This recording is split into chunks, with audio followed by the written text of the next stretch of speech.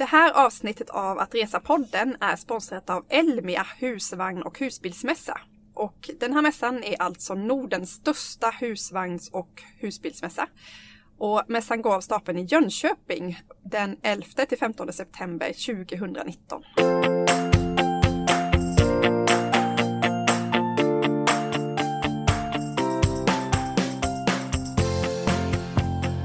Hej och välkomna hörni till ett nytt avsnitt av Att resa-podden, och det här är avsnitt nummer 81. Och jag som sitter här heter Annika Myhre och har en blogg som heter resfredag.se, och idag sitter vi faktiskt i en annan studio än vad vi brukar. Vi sitter i en poddstudio och jag är här tillsammans med Lisa. Ja, precis. Lisa Falåker som har resebloggen letsgoexplore.se. Exakt, vi sitter i en jättehärlig poddstudio, så jag hoppas att ljudet är lite extra bra idag. Vi hoppas verkligen på det. Idag ska vi snacka om en destination som ligger väldigt, väldigt långt borta. Kan det vara vårt längst bortaste, höll jag på att säga. Nej, men det kan nog vara den destinationen allra mest långt bort utav alla destinationer vi har berört i sådana här specifika avsnitt. Vi ska prata om Nya Zeeland.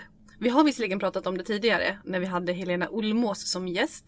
Hon vandrade vandringsleden till Araroa, som alltså går genom hela Nya Zeeland. Och det avsnitt, kommer du ihåg Annika? Nej, men jag vet att det är ett av våra absolut mest uppskattade avsnitt genom poddens historia. Ja, exakt. Och avsnitt nummer 12. Nu har jag dubbelkollat. Ja. Men nu ska vi snacka om ett annat sätt att åka till Nya Zeeland, och som också är vanligt, säger jag. Det är inte ett dugg vanligt att vandra genom hela Nya Zeeland. Nej, det vet jag faktiskt bara en eller två som har gjort. Jag vet också Elna som har en podcast också om cykling, Elna Dahlstrand. Hennes syster har precis kommit hem från att ha vandrat. Exakt, så man kan välja det också. Men desto fler åker husbil i Nya Zeeland.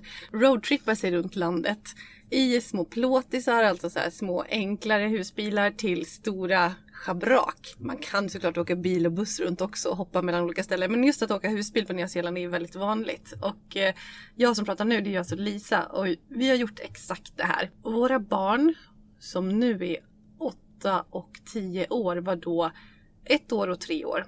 Max, våran då yngsta, nu är han mellanbarn, men han var 11 månader och Stella var exakt 3 år. Och i samband med att vi skulle byta föräldraledighet från att jag hade varit hemma till att min man skulle gå hem på pappaledighet, så drog vi iväg och reste i 3 månader, och vi var nästan en av de här på Nya Zeeland med husbil. Och Nya Zeeland alltså, jag har ju varit där som en del av min egen jorden runtresa, men att dra dit med 2 små barn, Lisa, det är väldigt modigt och väldigt häftigt. Alltså vilken grej! Ja, nästan så att säga i efterhand att det känns lite, gud, gjorde vi verkligen det? Men hur gick tankarna och hur valde ni Nya Zeeland? Och framförallt det här med husbilsgrejen, var kom det ifrån? Jag har alltid drömt om Nya Zeeland, och när jag gjorde en av mina första så här långresor själv som vuxen, när jag var ung vuxen och var typ kanske 20 år och åkte ett halvår till Asien helt själv, då hade jag en biljett till Nya Zeeland. Och sen när jag var i Asien och fick den här asiatiska känslan och den typen av liv, så kände jag sen att jag inte ville byta det mot det här västerländska Nya Zeeland. Jag insåg också att jag skulle vilja göra så mycket äventyrsgrejer och att det kostar mycket pengar. Och då kände jag att gud, ska jag lägga den här budgeten på det nu, då kan jag stanna lite längre i Asien. Så jag avbokade min biljett och åkte till Malaysia och Sumatra, Indonesien istället. Och så alltså, Nya Zeeland har ju legat som en dröm för mig. Så när vi började prata om att åka på en långresa med familjen, då i samband med det här med föräldraledighet och verkligen ha chansen att vara borta länge, då var det Nya Zeeland som var mitt huvudspår. Så vi byggde liksom upp hela resan utifrån det. Vi ska till Nya Zeeland och ha 1 månad med husbil. Vad tar vi på vägen dit? Vad tar vi efteråt liksom, för att sprida ut den? Och hur hade du hört talas om det här med husbil? För det verkar ju självklart. Du säger det. Nya Zeeland, husbil, det var det som var eran. Nej, men jag vet inte. Vad säger du? Är det så att det är liksom, är det ryktet om Nya Zeeland, dit åker man och kör husbil? Eller var fick jag den idén ifrån? Jo, men jag förknippar faktiskt Nya Zeeland med husbilar. Att det är ett sätt att ta sig runt smidigt. Och jag vet att många som har varit där har valt att åka husbil. Jag vet inte var det kommer ifrån eller varför. Eller det är, jag menar, husbil kan ju vara en trend som det är just nu. Men det är uppenbarligen inte det. Eftersom det är så man tar sig runt många som semestrar på Nya Zeeland. Nej, men just Nya Zeeland har ju så otroligt mycket att erbjuda i landskap, i natur, i småstäder, alltså det finns så himla mycket att se, och det tar sin tid om om man vill se det ordentligt. Och det bästa sättet att ha sin frihet, det är ju faktiskt att kunna bestämma sin egen takt genom att ha sin egen bil och ta sig runt. Och med husbil på Nya Zeeland så kan du ganska mycket bara ställa bilen i det fria och faktiskt bo väldigt för dig själv på vackra ställen. Och det finns jättemycket campingplatser, alltså det är ju så uppbyggt för det verkligen. Så det är klart att Nya Zeeland som husbilsdestination, ja, nu skulle jag vilja göra det. Alltså när vi var på Nya Zeeland så var det många som sa att jaha men gud, tycker ni om det här landskapet? Men då älskar ni väl Norge, ni som kommer från Sverige. Och jag som känner att jag inte har sett tillräckligt av Norge. Och nu ska vi till Norge i sommar och jag är så sugen på att göra det med husbil. Jag har nämnt det i något poddavsnitt. Men jag skulle tycka att det var lite samma sak där. Den här naturen och liksom få den friheten just. Tobias har pratat om Nya Zeeland och att faktiskt köra runt med husbil. Så jag tror att vi kommer göra det någon gång framöver. Jag vet inte om vi kommer göra det inom överskådlig framtid. Men det ligger absolut som en av våra gemensamma drömmar att få göra. Kommer säkert bli då. Jag tycker, och några så här positiva sidor när jag tänkte till vad jag faktiskt uppskattade med husbilslivet, som jag ska säga att jag älskade de första 80% utav resan och sista 10 eller 20 då var jag så trött på det där. Innan tyckte man att det var jättemysigt med den här lilla ytan och man kom nära barnen, man var nära familjen och så på slutet så var det så trixigt. Men nu är längtan tillbaka igen. Det som är smidigt är att man har ju allt på samma ställe. Alltså för barnen framförallt, man somnar i samma miljö, man har sina saker, det är så enkelt. Du får de nya vyerna, nya ställena utan att behöva göra någon ansträngning. Du har dina saker liksom och packa in i den här husbilen är ju en mysfaktor som är enorm. Barnen tyckte också att det här var väldigt mysigt och vi också att vara så nära dem. Vi sov, vet jag, varannan natt hade man ställa, den stora då, 3-åringen, då sov vi uppe på liksom loftet fram ovanpå förarsätet. Och varannan natt fick man sova bak med Max då som var knappt 1 år. Så man sov ju såklart, vi kallar det för himmelriket där uppe och så vill jag inte benämna vad vi sa där nere för det kan ju låta elakt mot Max så här i efterhand. Men det var liksom ljusare och du vet inte lika skönt och mysigt där bak. Men i alla fall var det väldigt mysigt, vi levde ju väldigt nära familjen så. Och satt i det här liksom uppbyggda sängen där bak, där levde vi liksom bara hängde. Supermysigt. Man har friheten, det är ingen bestämd rutt utan man kan åka efter humör och väder och slår det om så drar man bara tidigare någonstans ifrån eller så. Ställplatserna och campingarna, vi bodde på väldigt mycket campingar, kommer tillbaka till det lite grann sen. Och de var ju jättefräscha och hade ofta barnfokus så det var ju mycket med det här med lekplatser och uppvärmda pooler. Så det var jätteenkelt att bo på det sättet. Och husbil, ja alltså det är dyrt, absolut. Det kostar flera tusen minst per dag, det beror på hur bra bil du ska ha. Så det är klart att det är det, men det är ju ens boende varje natt, man får inte glömma det. Och det är också på det stora hela ett ganska ekonomiskt sätt att resa för att man kan laga så mycket mat själv. Under vår månad på Nya Zeeland så åt vi inte ute mer än, alltså jag kan räkna det på ena handens fingrar antalet gånger vi ätit ut och då vet ju du hur mycket foodie jag är och att jag älskar att äta ute. Men det var väldigt smidigt med barnen. Det var också härligt att på kvällen utanför husbilen bara gå till campingplatsens barbecue-område och stå där och grilla. Hade vi liksom gjort någon sallad eller något tillbehör. Antingen i det köket eller i husbilen. Och man träffade folk, det var liksom socialt och sen, ja men det var billigt, det var enkelt, det var gott, det var liksom smidigt. Men du sa flera tusen varje dag. Var det så dyrt? Ja, absolut. Det gjorde det. Nu har jag inte kollat upp exakt, men det beror på hur bra du vill ha också. Men jo, det kostar pengar. Vi ska ju göra tydligt att det är inte enda alternativet att åka till Nya Zeeland med husbil. Nu är det ju så att det är därifrån som vi har erfarenhet och det är därför vi väljer att prata om Nya Zeeland. Men husbil är en grej som är superpoppis i Sverige, hela Europa. Jag har min tyska extra syster, de har en husbil som de kör upp till Sverige så ofta som de kan.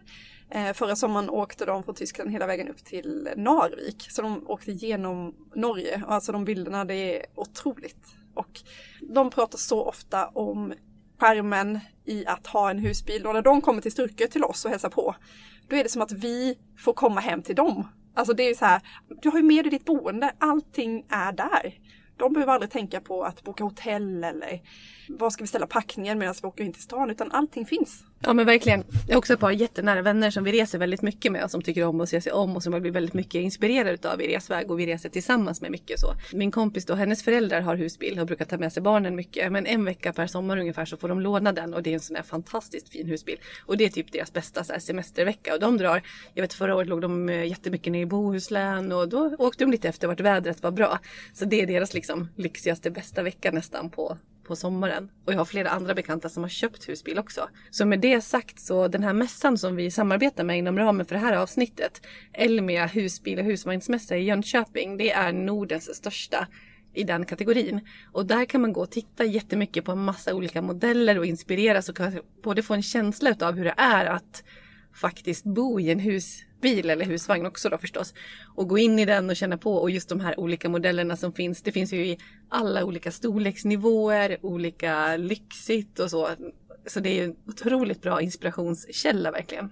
Jag har varit där med familjen. Vi var där för ett par år sedan och kollade, vi var främst där faktiskt för att kolla på villavagnar som vi har köpt nu.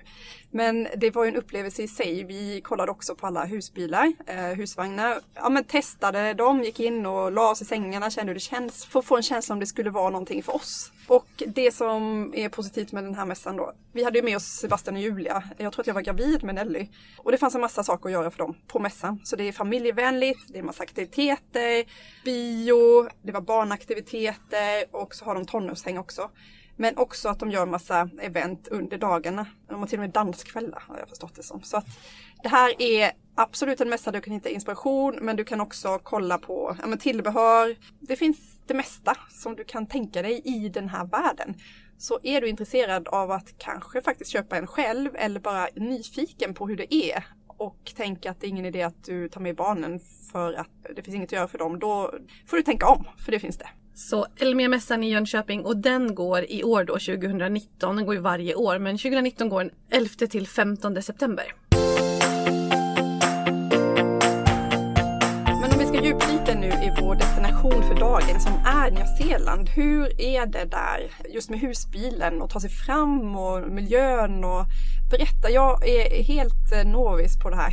Ja, vi hade ju ett sånt här schabrak då, en stor husbil. Vi skulle ju få plats hela familjen och bo i den så pass länge. Så det är klart att det är olika hur man tar sig fram beroende på vilken typ av husbil man har. Om man har en sån här stor eller om man har någon lite mindre smidigare. Men alltså det funkade så bra. Det var bra vägar. De är mycket mindre än hemma. Det tar mycket längre tid. Jag hade skrivit någonstans på min blogg att vi åkte ungefär 25 mil i stöten. Alltså att de dagarna vi hade som resdagar så åkte vi ungefär runt 25 mil och det tog typ 4 timmar. Och då körde vi liksom, utan stopp. För det var ju också så att vi hade de här 2 små barnen med, så vi åkte ungefär var 3:e dag och när Max skulle sova då så stoppade vi in oss i bilen och körde roadtrip och hoppades att han skulle sova några timmar och ställa som då att typ 3,5 någonstans kunde titta på film där bak. Men det var bra vägar, lite trafik men tog sin tid ändå. Ibland var det slingrigt, alltså det är ju en fantastisk miljö, dramatisk natur på Nya Zeeland. Det är grönskande, det är kullar, det är berg som du ska över, det är vulkaner, det är mycket det här vulkaniska landskapet. Så det är otroligt vackert, alltså att roadtrippa igenom Nya Zeeland och titta ut på det här landskapet och det är vatten som är knallblå eller knallturkosa för att de har, eller gröna för den delen, för att de har färgats av de olika mineralerna i det här vulkaniska landskapet. Så, och det är vindistrikt med långa vinrankor, det är det vackraste. Så att just det där när vi hoppade in i husbilen och kände att nu har vi en sträcka framför oss här på 3-4 timmar, det var topp. Det var det bästa. Nej, det var inte det bästa, det var ju grymt bra på alla stopp också, men du fattar. Så vägarna är bra. Ibland kan man välja att åka turistvägar, typ utsiktsvägar. För vår del var det inte riktigt värt det. För att vår bil var lite stor så det kändes liksom, men jag tyckte det var lite obehagligt ibland på de här slingriga vägarna. Och man har så bra utsikt ändå. Plus att det kunde innebära att barnen blev åksjuka och sådär. Men på det stora hela så är det bra vägar skulle jag säga, om en lite mindre. Det är vänstertrafik, så det får man ju tugga i sig. Att det är, får man vänja sig vid helt enkelt. Det gick bra, men vi satt ju fram och samkörde, alltså att Henke körde. Men jag satt bredvid och bara, kom ihåg nu och titta åt båda hållen och sådär. Det är ju dock inga jättestora städer, så just det är ju enkel trafik på det sättet att det är ganska mycket landsbygd.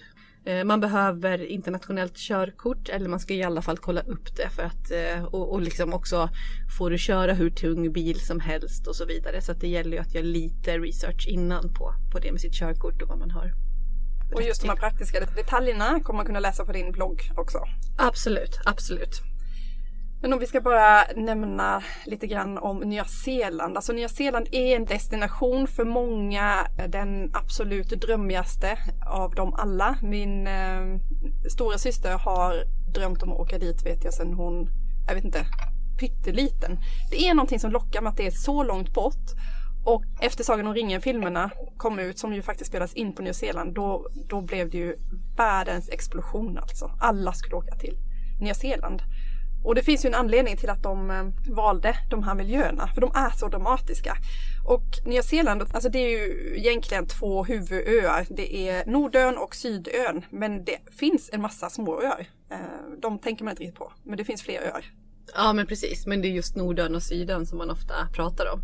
Och det som jag tycker är häftigast med Nya Zeeland, och som jag tror, alltså, som är mycket av ryktet och som gör att det är en sån eftertraktansvärd destination, det är just det här att det är så otroligt intressant och vackert landskap. Geologiskt intressant. Att det är aktiva och slocknade vulkaner, och har man varit på Island så kan man ju föreställa sig känslan lite grann, förutom att det på Nya Zeeland är väldigt mycket grönare och frodigare. Så det är som en blandning mellan Island och Norge och kanske några alpländer, typ Österrike och Schweiz typ. Ja. Då har du Nya Zeeland. Och lite Skottland. Och lite Skottland, ja men precis. Ja, jag försöker alltid få in Skottland. Ja. Ja, men det är bra. En annan sak som jag fascinerades väldigt mycket av när jag var där, det är såklart maori-kulturen. Alltså den är så starkt närvarande såklart. Alltså hela maori-historien som finns med alla myterna som hör ihop med det. Alla nyzeeländare har koll på de här myterna. Man får lära sig i skolan. När jag var ute på min jorden runtresa, då kunde man se direkt vilka som hade varit på Nya Zeeland, för att alla gick runt med sånt här halsband med en maori-symbol som är utkarvad i sten eller jade. Jag har fortfarande mitt sånt hemma. Och det betyder väldigt mycket, de här symbolerna som kommer från maori-kulturen. Är ni där så kommer ni höra om en massa myter. Det här har också plockats upp i en massa filmer. En av myterna som resulterar i en film som heter Whale Rider, som har blivit jättestor. Jag vet inte om du har sett den. Handlar om en av de myterna kommer från förfäderna. Ja, det finns mycket att säga om kulturen, och det kan vi inte djupdyka i det här avsnittet, men det är en väldigt stor del av känslan att vara där. Ja, verkligen. För generellt så, dels är det så himla starkt som du säger. Liksom, det finns ju ett arv i det. Och sen generellt är människorna på Nya Zeeland så otroligt trevliga. Jag älskar de människorna där. Alltså de är lika öppet trevliga som man ibland uppfattar amerikanare vara. Blivit väldigt framåt och snackiga och sådär. Men det är så äkta på samma gång, Nya Zeeland, kiwis. Det är underbart folk, så det är så lätt att resa där av den anledningen. Ja, jag håller med. Och det pratas engelska och maori då, är de 2 officiella språken. Och vet du att det här tog jag reda på igår, men Nya Zeeland är det första landet i världen som fick kvinnlig rösträtt. Bra land. Bra land, mycket bra land. Säsong, det är omvänt mot Sverige, så att högsäsong eller sommar kan man säga är december till mars ungefär. Vi åkte i november så att det blev november-december för oss. Längdmässigt, storleksmässigt så är Nya Zeeland nästan exakt lika långt som Sverige faktiskt. Det är 1600 kilometer långt. Sverige är 1572. Och då har vi Nordön och Sydön. Om vi ska börja med Nordön så är Auckland ju den stad som är mest känd, som man kommer till, som jag flög in till. En stor stad, mycket segelbåtar, det är blåsigt, men den är stor stad i relation till Nya Zeeland. Det känns ju inte stor. Det känns ju som en liten stad. Men för med det sagt så är det ungefär, jag läste på något ställe 3 miljoner och någonstans 4 miljoner. Så jag tror faktiskt att det är närmare 4 miljoner invånare nu på Nya Zeeland. Och 70% av dem bor i de 5 största städerna. Så det är bland annat Auckland då, som man ofta landar till, som du säger, som ligger på norra Nordön. Och det är Wellington som är huvudstad, som ligger längst söderut på Nordön, som är de 2 absolut största. Och sen är det Christchurch, skulle jag nog tro att det är 3, men de 3 är i alla fall i topp. Så att man förstår ju att det här är inte särskilt stora städer. Och när jag åkte dit så hade jag såna bryderier, för att jag, i och med precis som du säger, det är så otroligt långt land. Det är liksom stort. Du har Nordön och du har Sydön. Jag hade inte jättemycket tid så att jag valde att bara åka runt på Nordön. Och det är en av de besluten som jag ångrat mest tror jag i mitt liv. Att jag inte tog chansen att också åka några dagar och besöka Sydön. Jag skulle tagit mindre tid i Thailand och mer tid i Nya Zeeland. Jag ångrar fortfarande det. Men det fanns ju mycket att göra på Nordön också. Även om Sydön är definitivt den som är mest dramatisk. På Nordön så är det några platser som man brukar liksom höra talas om som man ska prioritera när man är där. En är, man flyger in till Auckland. Där behöver man inte så jättemycket tid. Men sen tog jag mig vidare till Rotorua. Ja, exakt. Det här är ju någon form av thermal wonderland. Eller det kallar man egentligen just ett speciellt ställe som heter Vaiotapu. Men det är så att Rotorua är... Alltså där ser man mycket av hur jorden ser ut inuti typ. Alltså det här är en av de mest termaliska platserna. Eller termiska kanske man säger faktiskt. Men det är så att det bubblar och sjuder och kokar från underjorden på en massa olika ställen. Det är geysrar, du vet ångan kommer upp till jordytan på flera platser. Det är ett så häftigt landskap. Det är också maoriernas huvudstad. Så att om man just pratar om den här kulturen och traditionerna så är det mycket så i Rotorua som man har det. Och hela stan, det luktar verkligen ägg. Det här känns ju som den fånigaste liknelsen. Men när man väl har varit i ett sånt här termalområde så inser man att det är ägg det luktar. Liksom. Ja, det luktar inte gott. Nej, verkligen. Och det är någon form av huvudattraktion faktiskt, Rotorua, just för att det är så mycket sådana här olika områden att vandra omkring i och se samlat då. Så att jag hörde talas om det som Rotovegas först. Men jag tyckte ändå att det var superbra. Verkligen. Men det är så ovanligt från allt som vi själva är vana vid i Sverige. Ja. Eller de flesta är vana vid. Ja, verkligen. Sen gjorde vi en cool grej där och körde rafting i en fors helt enkelt. Och då hade vi tänkt, vi avslutade faktiskt med Rotorua och hade tänkt att men det här ska vi göra, det ska vi inte. Ja men vänta, det verkar vara som att det är ganska mycket så här rafting här. Ja men vi kör det. Sen visade det sig att det här är en av världens värsta eller liksom mest omtalade ställen för just rafting. Då. Du åker i en så här stor gummiflotte över kanske typ 8 personer ungefär som sitter och håller i sig på kanten. Och vad som gör det så speciellt är att det är ett högt dropp. Så det är verkligen ett vattenfall som man bara flyger ut fritt i och åker ner. Men jag är så imponerad för jag gjorde också det. Men hur gjorde ni med barnen? Alltså jag var ju där själv men ni hade ju 2 små barn. Ja, nej men jag åkte på förmiddagsturen och Henke på eftermiddagsturen. Ja. Så den andra fick vara kvar på campingen med barnen.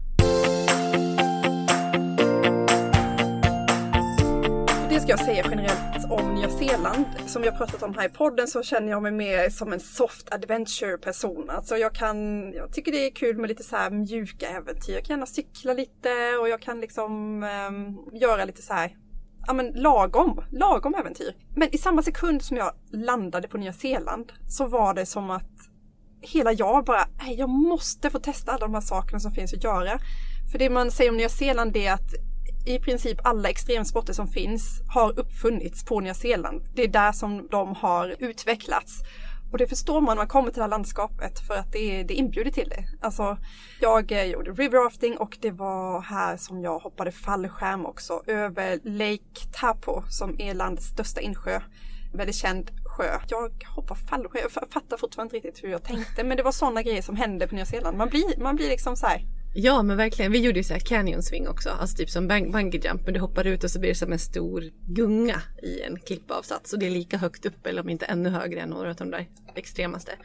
Och i samband med det då ringde min mamma till min storebrorsa hemma och sa jag förstår inte faktiskt vad som har hänt, alltså jag har alltid varit äventyrlig och det, men hon frågade uppriktigt om man kunde tappa det helt när man var på Nya Zeeland. Så min bror messade mig bara så du vet så. Och det är väl lite så, som du säger, att man tappar det lite grann där. Ja. Eller man bara passar på liksom. Ja. För att det är så speciellt och det är så mycket som är byggt på det.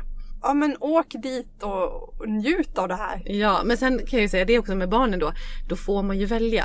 Det går ju inte att göra allting så jag tror att åker man dit utan barn i sällskap kan man ju göra mer utav det. Så man kan ju vara medveten om att man får ju kompromissa med grejer. Så är det ju vår resa med barn generellt. Och en del utav mig kunde väl tänka på Nya Zeeland att det var synd att vi inte riktigt kunde göra allting som jag kanske hade velat göra. För att vi fick anpassa så mycket efter familjen. Å andra sidan hade vi nog inte kommit dit annars. Vi hade uppenbarligen inte riktigt råd liksom, några år tidigare att ta den tiden och fortfarande betala så mycket. För alla de här grejerna är ju väldigt dyra att göra. Så att man får kompromissa. Eller får man spara jättelänge och liksom sikta in sig på vad man ska göra. Och med barn får man kompromissa ytterligare. Andra grejer på Nordön som jag gjorde då, det var att rida. Det är väldigt stort också. Det finns mycket hästar och jag vet, de marknadsförde ju det såklart med att det är de här hästarna var med i Sagan om ringen-filmen. Så nu rider du på en Sagan om ringen-häst. Och det är liksom en av mina största ögonblick nu att jag rider på en häst som varit med i Sagan om ringen. Ja, men hela Nya Zeeland valdes ju som inspelningsplats för den här trilogin från Tolkien, Sagan om ringen. Och det är fortfarande så om du åker dit idag. Alltså mycket av turismen bygger ju på dem. Inspelningsplatserna. Man kan åka till något som heter Tongariro National Park som är naturvärldsarv med 3 vulkaner och det är de här det här är på Nordön, det är de vulkanerna som blev Mount Doom, Mordor och Eminmuili. Ja, så det är ju verkligen Sagan om ringen-landskap, men jag vill ändå hävda att just så Tongariro Crossing, det är en väldigt känd vandringsled som ju har varit långt innan filmerna, så att jag menar, ibland kan jag bli lite så här, varför är det filmerna som ska göra ett ställe känt eller ännu mer känt? Jag är inte så filmig utav mig själv, så jag är mer så här, det här är den coolaste vandringen. Men visst, det har ju jättestark koppling eftersom att det är så mycket man har spelat in där och det är just det här Mordor-landskapet.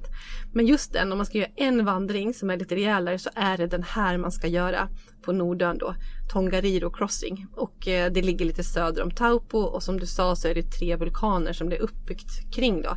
Som man vandrar förbi och upp och ner då med så här väldigt dramatiska kontraster. Och man kallar ofta det här för vulkaniskt alpinskt landskap, och bara den blandningen är ju väldigt speciell liksom, förstår man ju, med det här snö och fjälliga blandat med vulkaner. Så du har så här ångande källor och sen har du ändå glaciärer mellan bergsmassiv. Det är lavaflöden, eller alltså före detta lavaflöden, så att du har ju såklart torkade svarta, liksom, att det har runnit lava, och de här svarta stenarna, lite Islandskänsla, och samtidigt alpin vegetation på det här och kratersjöar, och alltså utsikten ska vara helt fantastisk. Vandringen i sig är typ 7-8 timmar. Den är ingen enkel vandring, och på vintern då varnas det jättemycket. Jag gick in och läste lite extra om den här igår, och nu är det ju maj när vi spelar in det här. Och då är det verkligen att nu i maj ger det inte ut om du inte är en väldigt erfaren vinterklättrare och så vidare. Och så även sommartid, så det är ingenting man bara kastar sig iväg på.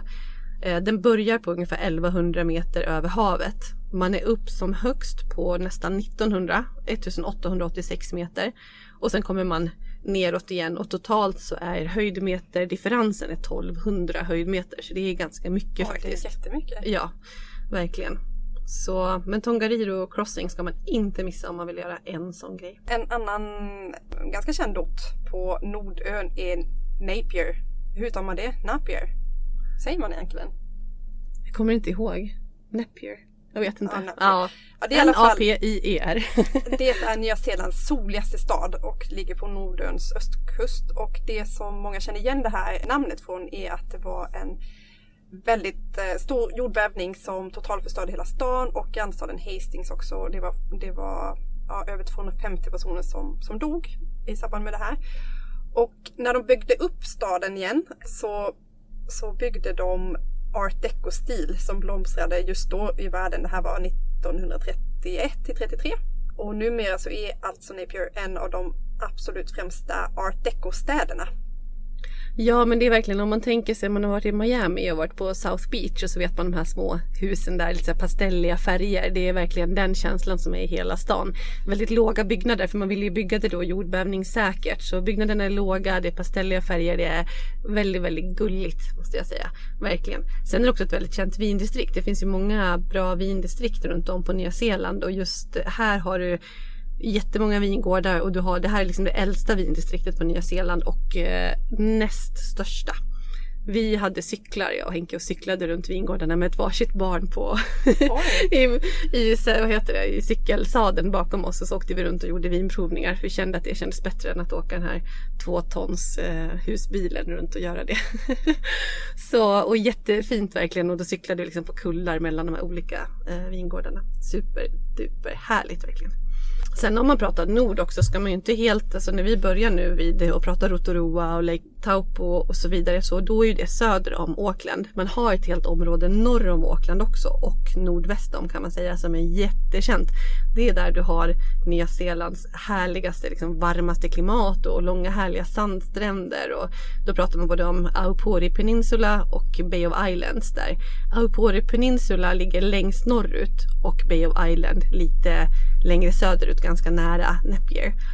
Och som sagt det är mycket stränder så att turister som vill sola och bada på Nya Zeeland åker hit. Bay of Island däremot, där har du en skärgård med runt 150 öar och också helt magiska stränder och pittoreska små byar. Och där är det mycket fokus på även segling och går att åka mycket kryssningsresor, paddla kajak, simma med delfiner, dyk, djuphavsfiske, ridning och så vidare. Så att Bay of Islands är också en superhöjdare. Det är uppenbart så att du behöver inte ha det tråkigt om du är på Nya Zeeland. Det finns så mycket grejer och så mycket aktivitet att göra. Och du behöver inte åka till Sydön för att göra det. Jag gjorde ju alla de här grejerna under min tid på Nordön. Alltså med fallskärmshoppning och ridning och forsränning och sådär. Annars så är ju Sydön den som är mest känd för sina dramatiska landskap som bjuder in till äventyr. Och det får du berätta mer om, för jag har faktiskt jättedålig koll, för utom de här otroligt vackra bilderna som jag har sett som ser ut som en blandning mellan, som du säger, Norge och någon slags fe-landskap. Ja, men det är så himla mäktigt och fint. Man kan säga att Sydön, den är ganska olik Nordön faktiskt. Hela ön, den delas på längden från norr till söder av The Southern Alps kan man säga. Och landskapet på östsidan av de här bergen då, det är platt och det har inte så mycket skog. Och västsidan har stora skogar, massa insjöar, höga fjäll med glaciärer och väldigt djupa fjordar. Så det är lite som Norges västkust kan man säga. Men Sydön är väldigt, väldigt fint. Man åker då färja från Wellington som är huvudstaden på Nordön, ligger längst söderut, till en liten stad som heter Picton. De flesta landar och bara åker vidare, men vi tyckte att Picton var så härligt. Vi bodde på en bra campingplats, den här lilla byn var så liten och gullig och liksom hamnen var så vacker. Så det är ett sånt här litet tips som jag vill ge, att våga ge Picton en chans faktiskt. Det finns en vandringsled som heter Queen Charlotte Trail det var så fint. Det var en underbar vandring vi gjorde. Nu hade vi barnen med, så vi tog båt ut till en ö ute i den här skärgården. Och sen så gick vi en vandring på kanske 3-4 timmar upp på en bergstopp. Fram och tillbaka var det 4 timmar. Och vi hade dem i sele och i så här bärstol och så. Så det var väl max av vad våran familj pallade med då. Jag och min man hade väl orkat med, men de orkar inte sitta liksom så längre än så i den åldern. Men Queen Charlotte Trail, jag tyckte att det var nog så fint som Abel Tasman, som är en mycket mer känd nationalpark och där det är mycket vandringar och så, som ligger i ett område lite väster om Picton som heter Marlborough Sounds. Det är en magnet för turister från hela världen, och även kiwisarna. Säger man så när man pratar om människorna? Ja. Eller kiwisarna eller kiwiarna? Kiwisarna tror jag. Ja. Vi säger så. Ja, vi säger så. Ja. Kanske vi får arga mejl här. Kanske vi är så här förolämpningar eller något. Då är det så. Men där ligger i alla fall Abel Tasman National Park som är jättefint. Och där åker man mycket båt mellan olika vikar. Man kan paddla kajak och sen vandra lite olika slingor. Så att vi tog en mindre färja och åkte och gjorde olika strandhugg. Och sen vandrade lite kortare delar. Otroligt vackert, verkligen. Och det är också ett stort vindistrikt. Så mycket av Sveriges mest importerade viner kommer faktiskt från det här området. Och jag har några av mina absoluta favoriter från vingårdar som låg i det här området som vi besökte också. Vi åkte runt på mycket sådana ställen där. Så Picton och vidare mot Marlborough Sounds. Det är några jättehöjdare på norra delen utav Sydön. Annars så är det Christchurch som är känt på Sydön. Ja. Det är alltså den största staden på Sydön och kallas för Garden City. Tredje största staden på Nya Zeeland, har drygt 300 000 invånare, så det är ju inte mycket folk alltså. Nej. Det är mindre än Malmö. Ja. Hur var det där då i Christchurch? När vi var där hade det ju ganska nyligen varit en jordbävning. Kanske ungefär ett halvår tidigare. Jag vet inte hur det har varit sedan dess, om det har varit lugnt. Det har kommit en del mindre, men det var väldigt stor påverkan på stan då. Så vi förväntades då efter att, alltså när vi kom till Christchurch, då hade vi lämnat Wellington sig 2 veckor innan kanske. Och gjort hela Sydön. Och avslutade i Christchurch. Så vi såg så mycket fram emot att kanske gå ut och se lite folk och kanske käka lite god mat, ta en öl på ett torg, alltså få en helt annan, så här, nu ska vi få stadsliv. Men då fanns ingen stadskärna. För det hade varit jordbävning. Oj, det var så illa. Ja, det var avspärrat överallt. Vi fick liksom inte, man kunde gå som i avspärrade gångar. Tänk att det är sån här polisband typ. Så att det var som en liten cykelväg där du kunde liksom lotsas igenom stan och se övergivna butiker och någon kyrka som hade typ raserat. Man fick inte gå nära för det var sån rasrisk. Så hela centrumet var då flyttat till en liten liksom baracker i utkanten av stan eller i en annan del av stan.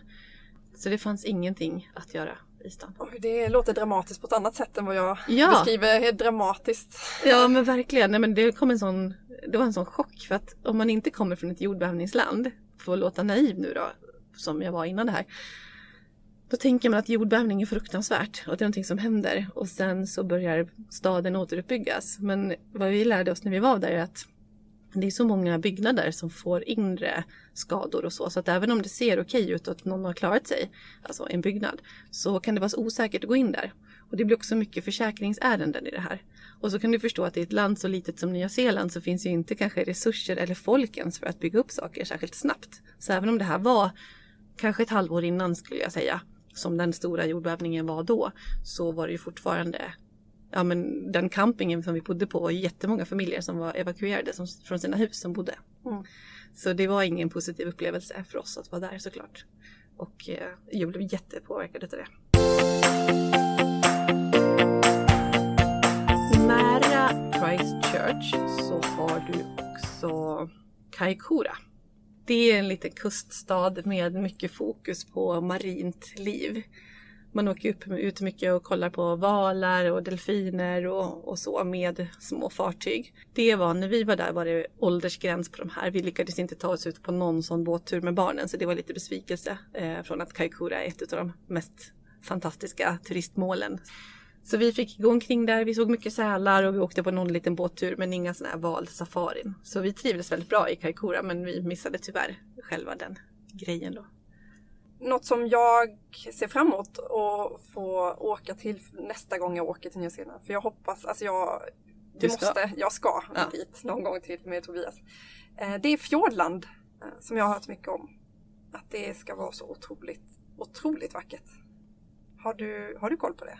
Ja, exakt. Fjordland är nationalpark, den största nationalparken på Nya Zeeland. Den är över 1 miljon hektar. Så med det är den faktiskt också en av de allra största i hela världen. Och det här ligger på Sydöns sydvästra spets, eller udde kan man nästan säga, västerut. Och en känd fjord som många pratar om är Milford Sounds.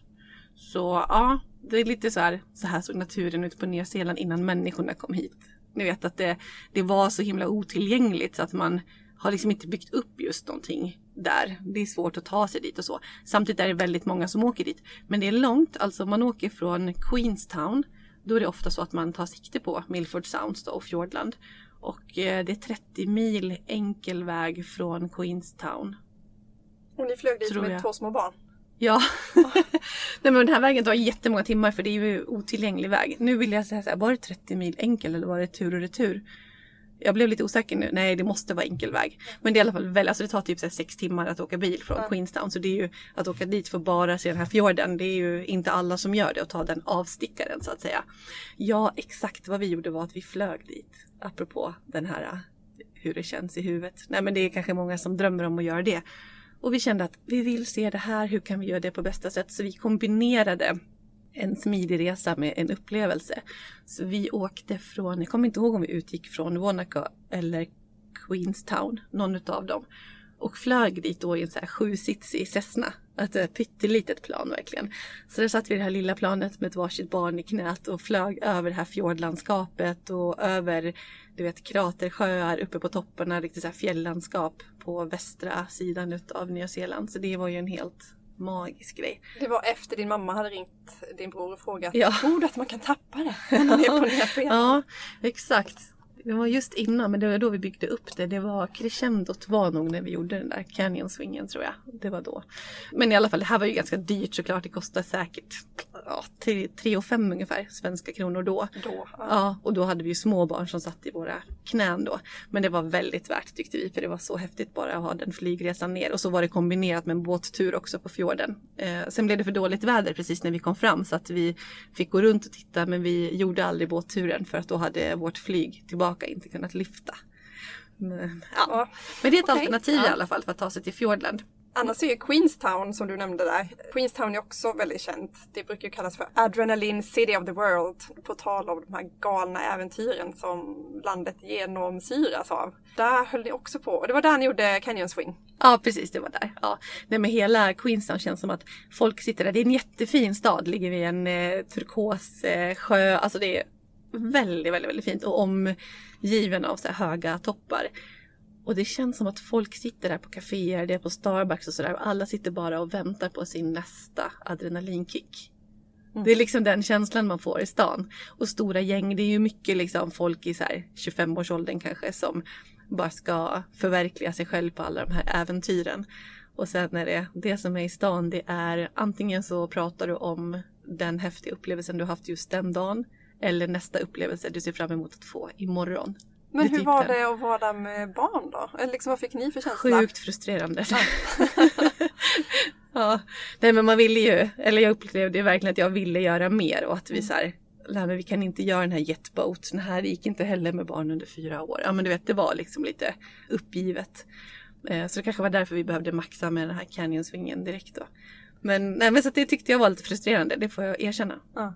Men det är ju också en stor del av dig i att liksom ha de här kickarna. Ja. Men om du skulle rekommendera Nya Zeeland för olika typer av resenärer, vem tror du kan åka dit? Kan alla åka dit? Ja, men gud, ja, verkligen. Och även om vi pratar om Queenstown här och att det kanske är övervägande liksom ungdomar eller så, unga vuxna som vill göra sina kickar, så du ser ju äldre, det är jättemycket barnfamiljer, alltså det är så mycket fokus på natur, och alla ställen så går det att gå runt och bara få en massa broschyrer om vad du kan göra på det här specifika stället, så man behöver inte bestämma mycket alls i förväg. Och då kanske du får välja, är det en jetboat-tur eller rafting, eller är det faktiskt en liten solnedgångskryssning på vattnet här och stanna till på den här farmen. Alltså vi var på så mycket bondgårdar med våra barn, för det var ju jättekul med alpackor överallt och så vidare, så det blev ju sånt vi fick fokusera på. Och du vet ju, det är ju som att resa med barn allmänt, att man får anpassa saker. Och alla hade det bra. Så att, alltså, Nya Zeeland, så vänligt, fantastiskt land. Det finns så mycket att göra. Och vad vi gjorde istället, vi åkte linbana upp på toppen av ett av bergen som ligger där bredvid. Och jag såg nu på TripAdvisor, när jag kollade bara inför det här avsnittet, att det ligger liksom som etta på att göra i Queenstown. Jag tänkte att jag skulle läsa på lite mer om vad det finns för massa superspännande actiongrejer. Men det här är faktiskt någonting som många tycker om. Så vi åkte upp med liksom en gondol, alltså tänk som en sån stor skidlift på toppen av ett berg. Jättefin utsikt. Och där uppe fanns en liten rodelbana som vi faktiskt kunde göra med barnen och sitta och ha dem i knät. Och så att det finns ju alltid saker att göra, oavsett vad du har för hälsoförutsättningar eller vad ni är för uppställning med folk i sällskap. Ja, absolut. det är väl snarare att resan dit, liksom, det är ju en lång resa. Ja, men verkligen. Som man skulle gärna då kombinera det med någonting annat. När man tar en längre resa, passa på och gör det, och kanske Australien i samband, eller Fiji på vägen hem. Exakt, jag kan återkomma till det. Verkligen. Ett annat ställe som vi tyckte väldigt mycket om var Wanaka. Det stavas Wanaka, som är lite likt Queenstown. En otroligt mysig stad som ligger vid en jättevacker sjö. Och det finns en massa vandringsleder och så. Jag kan nog tycka att den här staden var den härligaste på hela Nya Zeeland. Där ville jag bara stanna, jag ville typ bosätta mig där. Var ligger det på ön? Ganska så mitt på, norr om, mer söderut, men mitt i landet så att säga. Och det är också det här fina fjällandskapet runt omkring, så att den här bilresan mellan Wanaka och Queenstown kan nog vara en av de absolut vackraste jag har åkt på någonsin i hela världen. Alltså, det var så fint. Med husbil då? Med husbil, ja. Sen finns det fler saker. Jag kan nämna glaciärerna Franz Joseph och Fox på västkusten, som jag tycker att är värda att besöka. Det finns en liten by som heter Punakaiki, där du har speciella stenformationer, pancake rocks. Och alltså du vet, men det är just det som är tips om Nya Zeeland. Och Mount Cook ska jag nämna också. Det är ett känt berg som också ligger vansinnigt vackert verkligen, och med sjöar runt omkring och det speglar sig, och du vet just det här med de här mineralerna som är i landet eller i jorden och i landskapet och naturen runt om på Nya Zeeland gör att det blir väldigt speciella färger. Men det är just det som är tipset på Nya Zeeland med husbil, att man inte behöver bestämma så mycket innan. Bestäm inte vilka aktiviteter du ska göra, bestäm inte vilken rutt du ska ha. Det är ju så att när du kommer till ett ställe så tänker ni på, vad var härligt med det här, vad vill vi göra imorgon, vad ligger nära nu. Alltså vi gjorde om våran rutt konstant. Vi hade en grov plan och måste-ställen, och sen satt vi liksom var och varannan kväll och bara pratade om att okej, ja, men om vi åker hit, då blir det ju att ta 2 dagar extra. Då får vi dra bort 2 dagar på det här och det där. Alltså, det var så härligt att kunna göra det. Och även på campingarna så var det ju mycket så att vi gick ut och pratade med folk och satt och hade sociala kvällar. Och då tipsar ju människor man möter alltid om saker som de har tyckt om och sådär. Så att man ska inte ha en färdig resplan. Det är ju därför som det är hela grejen med att ha just husbil eller att roadtrippa sig runt Nya Zeeland utan bestämda planer. Men var det inte svårt då? Behövde du inte boka plats i förväg på campingen och så längs vägen? Faktiskt inte. Nu åkte vi i november, det var precis före högsäsong då. Men vi bokade inte plats någonstans. Jag vågar inte tipsa om det, men för oss var det absolut inga konstigheter. Utan nej, det gick jättebra att få plats överallt. Sen lärde vi oss ganska snabbt vilka campingar vi tyckte mest om. Det fanns en kedja som heter Top 10 som blev våran absoluta favorit. Framförallt då är de väldigt barnvänliga, och det var ju ofta att det fanns uppvärmda pooler och stora lekplatser. Och vi fick alltid otroligt bra plats just för att vi hade barn. Att det var nära kanske köket, nära olika lekparker och sådär. Så Top 10 var ju otroligt bra verkligen. Sen kostade det en slant, men det var bra. Man kan ha så här, klippkort så att det blir lite billigare. Och för oss så slutade det med att vi nästan navigerade efter det. För det var lite svårt att ta reda på vilka campingar som var bra och hade det man ville ha.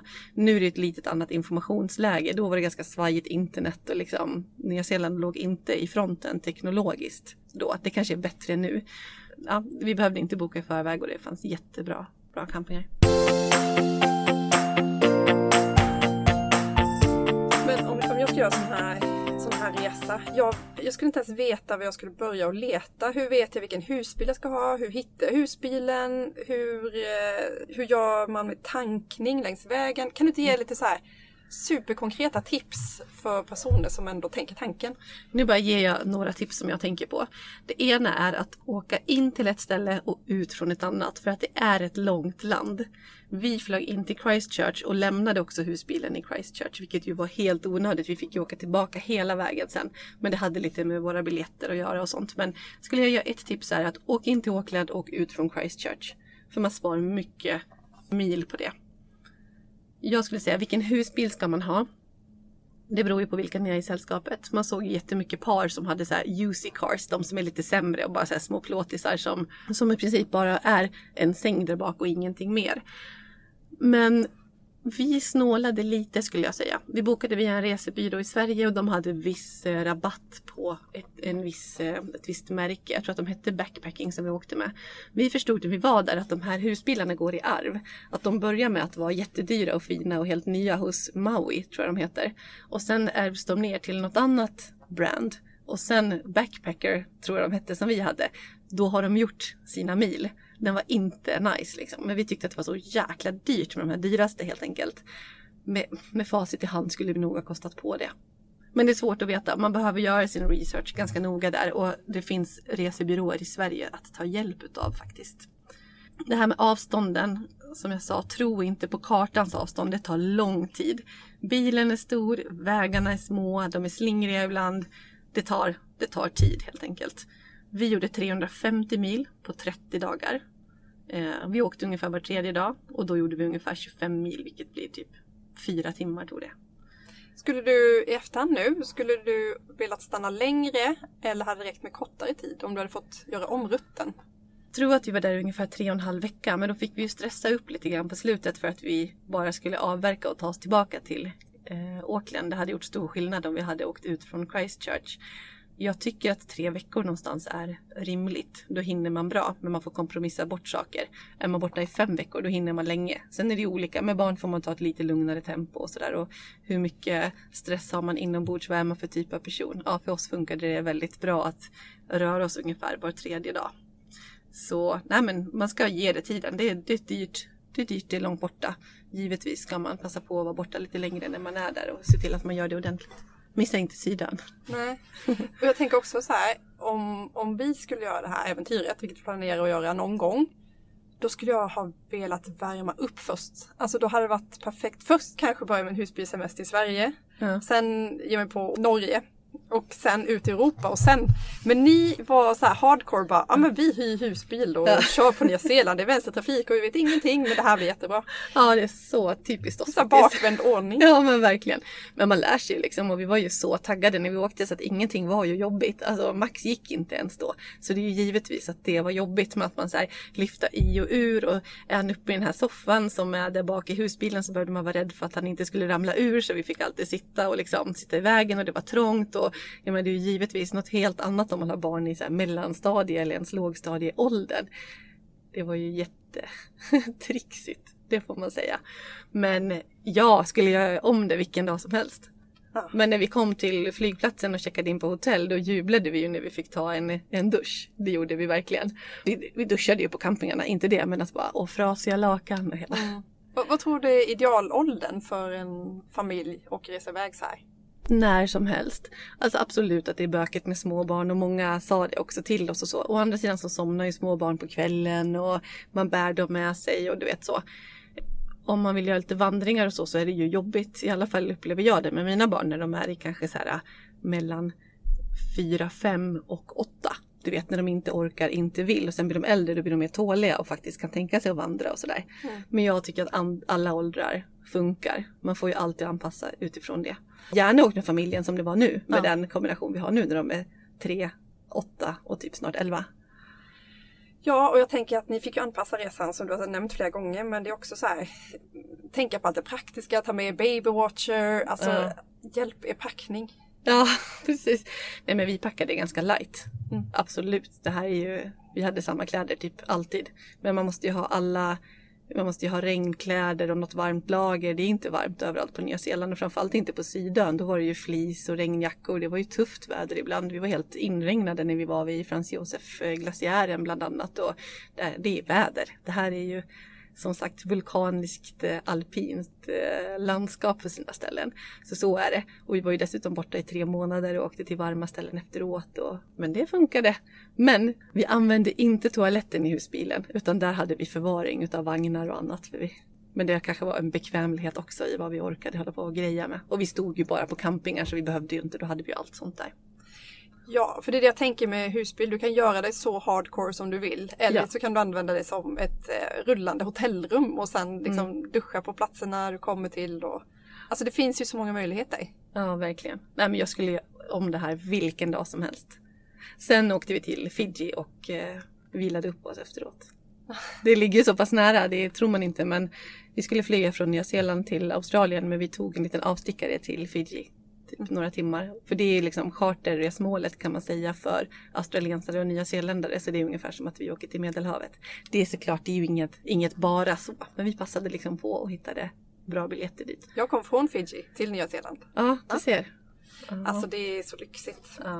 Ja, jag skulle om det vilken dag som helst. Och Annika, du behöver åka tillbaka för att göra sidan. Jag vill åka tillbaka också. När jag får vandra. När du får vandra och hoppa och flyga. Jag tänker inte hoppa bungee för jag klarar mig sånt. Men med det sagt, jag hoppas att ni har fått lite inspiration till Nya Zeeland.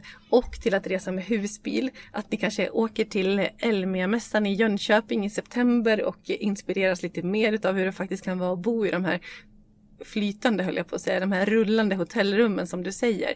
Och att ni tar med er lite Nya Zeeland-inspiration, ett drömresmål som förtjänar allt det rykte som det har, ska jag säga. Tack så hemskt mycket Elmia husvagn och husbilsmässa för att ni är med och sponsrar det här avsnittet. Och vi hörs igen om ett par veckor. Tack för att ni lyssnar på Att resa på det. Tack, ha det bra. Hej då.